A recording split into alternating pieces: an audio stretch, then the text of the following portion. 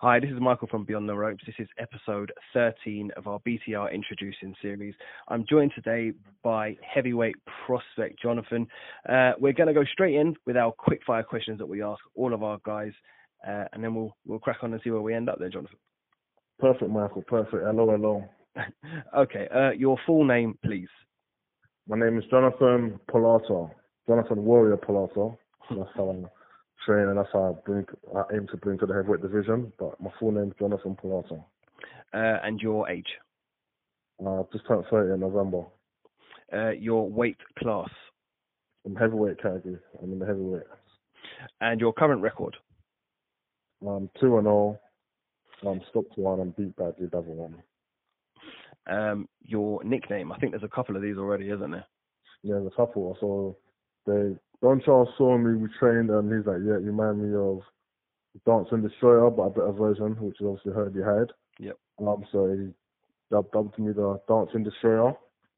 And Warrior, I guess, is my work ethic and the way I train. I train very diligently, seriously. So yeah, Dancing Destroyer and Warrior, you can know me by.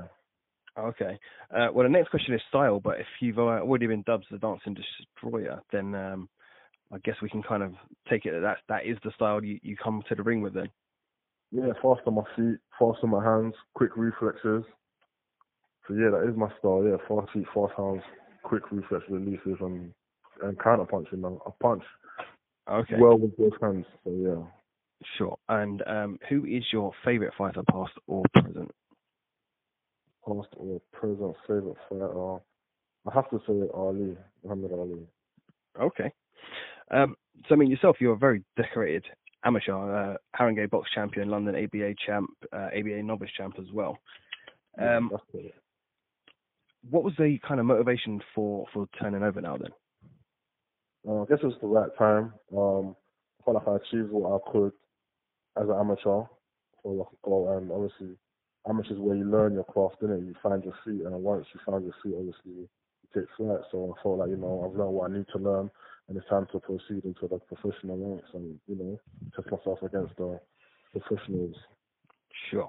And what changes have you kind of gone, not so much gone through yourself, what changes have you noticed in the differences between the amateurs and the pro ranks? It's very different, amateurs and pro ranks, in the sense of, it's more focused around you, even though there's so many heavyweights as pros or any weight categories. There's so many pros in general, but it's still it's more individual, whereas in amateur it's like a club thing. So there's 10, 20 of you in a club, and the coaches train you in a group, whereas in the professionals, you train specifically to suit your style and to bring out the best in you individually.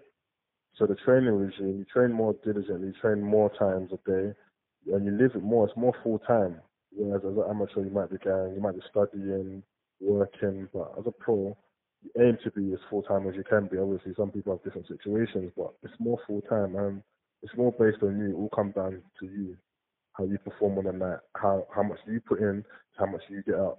Even that's still the same in amateurs, but it means more in the pros because it's a paid thing now, so it's your life. Do you know what I mean? I do. So, are you a full-time pro yourself then? Yeah. I've been fortunate to be in a position where I can be a full-time pro, yeah. Okay, and you mentioned that you have been working with Don Charles, obviously, since the start of your career. How did that come about? Because obviously he's a very well-respected, well-known trainer. Yeah, I was quite fortunate, actually. So basically, I had, I'm still a good friend of mine from the amateurs, of one of the coaches called Terry. Terry, I always get his surname so wrong. Terry Chapandama, I think it is. Terry Chapandama. Yeah, that's correct. Yep. And he obviously was at Double Jab together, because I finished off at Double Jab before I went to Miguel's, the amateur. And he obviously liked my style, liked what I was doing, and he kind of mentored me through the amateurs. Yeah, that's exactly what he did. And he said, also, I hope you, when it's time to turn pro, direct you in the right way. I was at Miguel's for a bit, training there. Things were going alright. And then Terry was like, okay, now you're ready to turn pro. We need to try and get you a decent trainer that will lead you in the right way. Come and see Don Charles. And I was like, serious? He's like, yeah. So I thought, okay, great. So we literally called Don, and Terry just said, yeah, I'm coming down as one of my heavyweights from the amateurs. I want to have a look at him. And that's literally how it happened. We literally drove down on the day. met Don. Don said, yeah, I know you. I've seen you in amateurs. I like your style. We do a trial, see how you get on. And gave him a trial, and he liked what I was about, and I liked what he was about, and we just clicked from there and went from there. And obviously Don himself is no secret how much he loves the heavyweights and how you guys are in the ring. So Yeah, he's a heavyweight specialist. he's a heavyweight specialist. Obviously, there's a lot of other top heavyweights that he has around him. Has that been obviously it's been a good experience for yourself? But how have you found that adjustment to be working with such top level boxers? It's been excellent. I remember when that was first week or two we trained and I was sparring then the likes of David Chisora. I didn't get to spar Tom, but I was working with him and the rest of them, and I was like, you know what, this is new. So I guess when you get put in the deep end, you either swim or drown. You either realize this is for you or it's not for you. So I wouldn't call it deep end as such because I felt comfortable when I was there. I was like, okay, this is for me. The sparring was right. I held my own well. People were impressed by the sparring, and I realized, yeah, this is what I meant to be. So no, it was great. It was great. So I mean, you're also you signed a deal with Steve Goodwin at for your professional debut. How have you found working with Steve? Obviously, everyone speaks very highly of him whenever we speak to them. Yeah, he's excellent manager. Understands the sport. He sits you down. It's not just a manager, like he sits you down and talks you through how it works. So I didn't understand obviously how the pro works, how the managing works. And when I signed my deal, he briefly explained how it is, what it is, what you can expect. And it's been, as he has said, and it's delivered as he has said. So Steve is a really good manager. That I can't doubt. I can't fault. He's a very good manager. Of the current crop of British heavyweights, obviously you're aiming to get in and amongst that. I would imagine fairly soonish. Who do you kind of look up to in the British heavyweight scene at the minute? Currently active, yeah. Yeah. Currently active in the British. Look up to is a strong word, but who do I like and respect what they're about? You mean? Yeah. But it's not really like idolize or anything. But yeah, who do you kind of? Joshua first and foremost. Like to be a heavyweight or any weight and say you don't respect what Joshua's about, you're basically a hater. You're just being jealous because he's done extremely well, as we can all see. He holds himself well in the ring and outside the ring. He composes himself well in the ring and outside the ring. He talks and conducts himself in a way that nobody can fault or dislike. So first and foremost, I'll say Joshua. As a person, as what he's achieved and what he's going to continue to do, because he's got his mind right. So definitely him. And then, sorry, go on, continue. No, that's all right. And then I was going to say, so, and for the guys in your gym, see, there's guys that have been around the scene for a long time, have achieved a lot, like you said, Derek Chisora, Tom Little. They've been around. They fought the people that are there to fight. Which of these guys is probably been the most beneficial to have around you at the minute?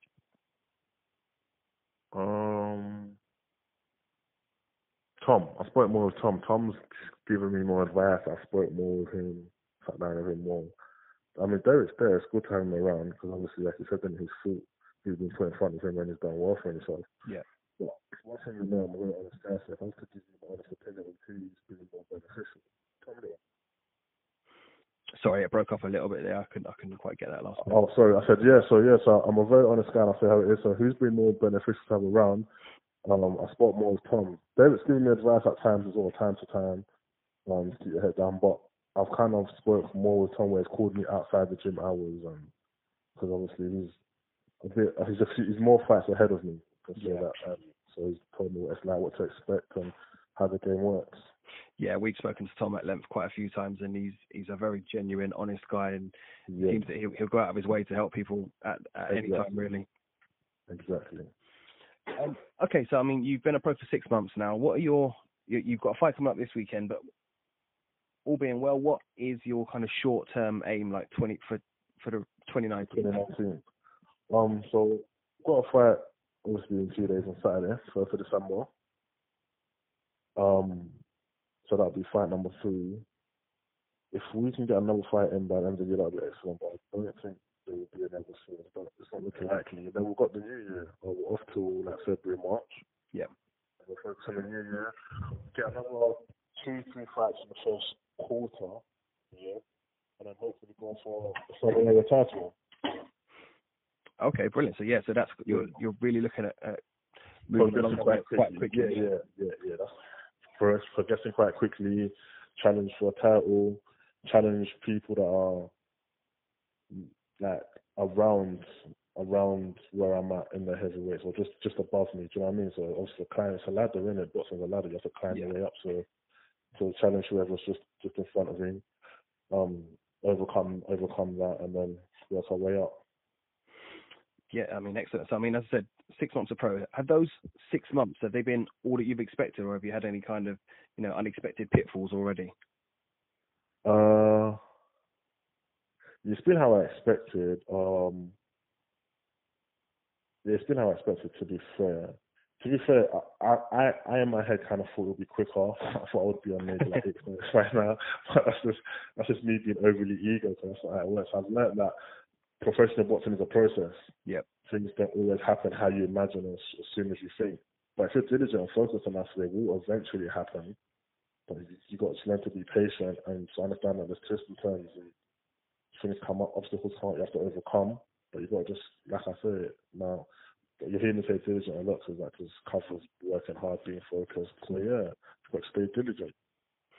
Yeah, and like you said, it's all experience. Obviously, you've got a wealth of experience around you in your gym, in your camp, in your Yeah, that's what I'm fortunate. Yeah, definitely. Okay. Away from the ring yourself, are you much of a boxing fan? Yeah, definitely. I love boxing. Oh, brilliant! So obviously, there's a huge fight coming up this weekend. That's right. It's on the tips of everybody's tongue at the minute. What are your, as a fighter, what are your thoughts? You know what? A couple months ago, I'll just be like, Wilder, no, he's too powerful. But if I talk to you as an intellectual boxer and put aside, he's a big puncher, this, that, Tyson Fury is not a person you can ever write off. His self-belief is so great. It's astonishing. And it's not just his self-belief, it's the way he carries himself, like the way he would train, the way he started off, if you've noticed, when they started off the press conferences and the talks about the fight with Wilder, he's like a nice guy, they was friends. And he let Wilder get comfortable. And then in the last 6 weeks, he kind of just switched it. I remember the interview where he said, I came in here thinking that we're the same type of people, believing in God, but you believe in other forces. You've lost already. Yeah. That's when the whole energy turned and they became more of rivals. And that's what he does. He'll make you feel comfortable and get under your skin. And whether we like to admit it or not, the way Fury is, he will get in your head, whether you think you're strong-minded or not. He's really good at that. And not only is he good at that, he's good at analysing and knowing how to break down his opponents. He's tall, so he takes away the reach advantage that Wilder has had at most of his opponents. He's agile, he's elusive. So I'd say Wilder. I'm tipping towards Wilder. Towards Fury. Obviously, Wilder's has got that incredible punching power. That game power. Yeah, and we all know in heavyweight, one punch can change it all. That's what they say. And Wilder's got that one punch. He's got 4 in 1. So, yeah, it's that really primitive urge as a boxing fans where we all know, and that's why we watch the heavyweights, that it's just that one shot that can just end a fight. Not that you don't see that at the lower weights, but everybody likes to see the big guys in there slugging it out. So yeah, there was one fight I saw Wilder who's fighting. I think the guy's name's Artur Spitzka. That's Spitzka. That's the one. Yeah. And Spitzka was doing alright for 10 rounds, was getting away, and then Wilder just literally turned his lights off, caught him with that one right hand, and then he left by the stretcher with oxygen. Yeah, exactly. You know what I mean? And he was looking alright. He wasn't. I don't know if he was winning. I wouldn't say he was winning, but he was surviving. Looking, his chin looked like iron. Got hit with a few shots. He took on the chin, and I thought, okay. And then bam. So Wilder's dangerous. Fury's elusive. I hope Fury's fit. Obviously, if it was the Fury that fought Klitschko, where he was more fitter, more agile, he'd obviously have a better chance. But I hope he's come back fitter. He's claiming that he's fit than he was then, so that can help. Because 3 minutes does go quick. It can depend on your fitness. If you're fit, 3 minutes feels like half a minute. If you're unfit, 3 minutes feels like 5 minutes. Yeah. So if Fury is really fit enough, he can just take it round at a time. Do you know what I mean? Yeah. So yeah. Well, it's been great catching up with you. I feel like we've got quite a bit of information about yourself, about how you conduct yourself, and it's been really interesting speaking to you. We'll be at the show on Saturday, so I hope to catch up with you there as well. and Yeah, we wish you the best of luck, and we'll definitely continue to continue to track your progress as you make your way in the pro ranks. Thank you very much. Thank you very much, Michael. That was nice speaking to you lot also. Okay. This is my first phone interview. It felt great, to be fair. Oh, good. Well, I hope we can give you a little bit of experience as well then. Yeah, definitely. Thank you very much. All right, brilliant. Well, you take care and enjoy the rest of your day. All right, you have a good weekend also. Right. Thanks. Bye.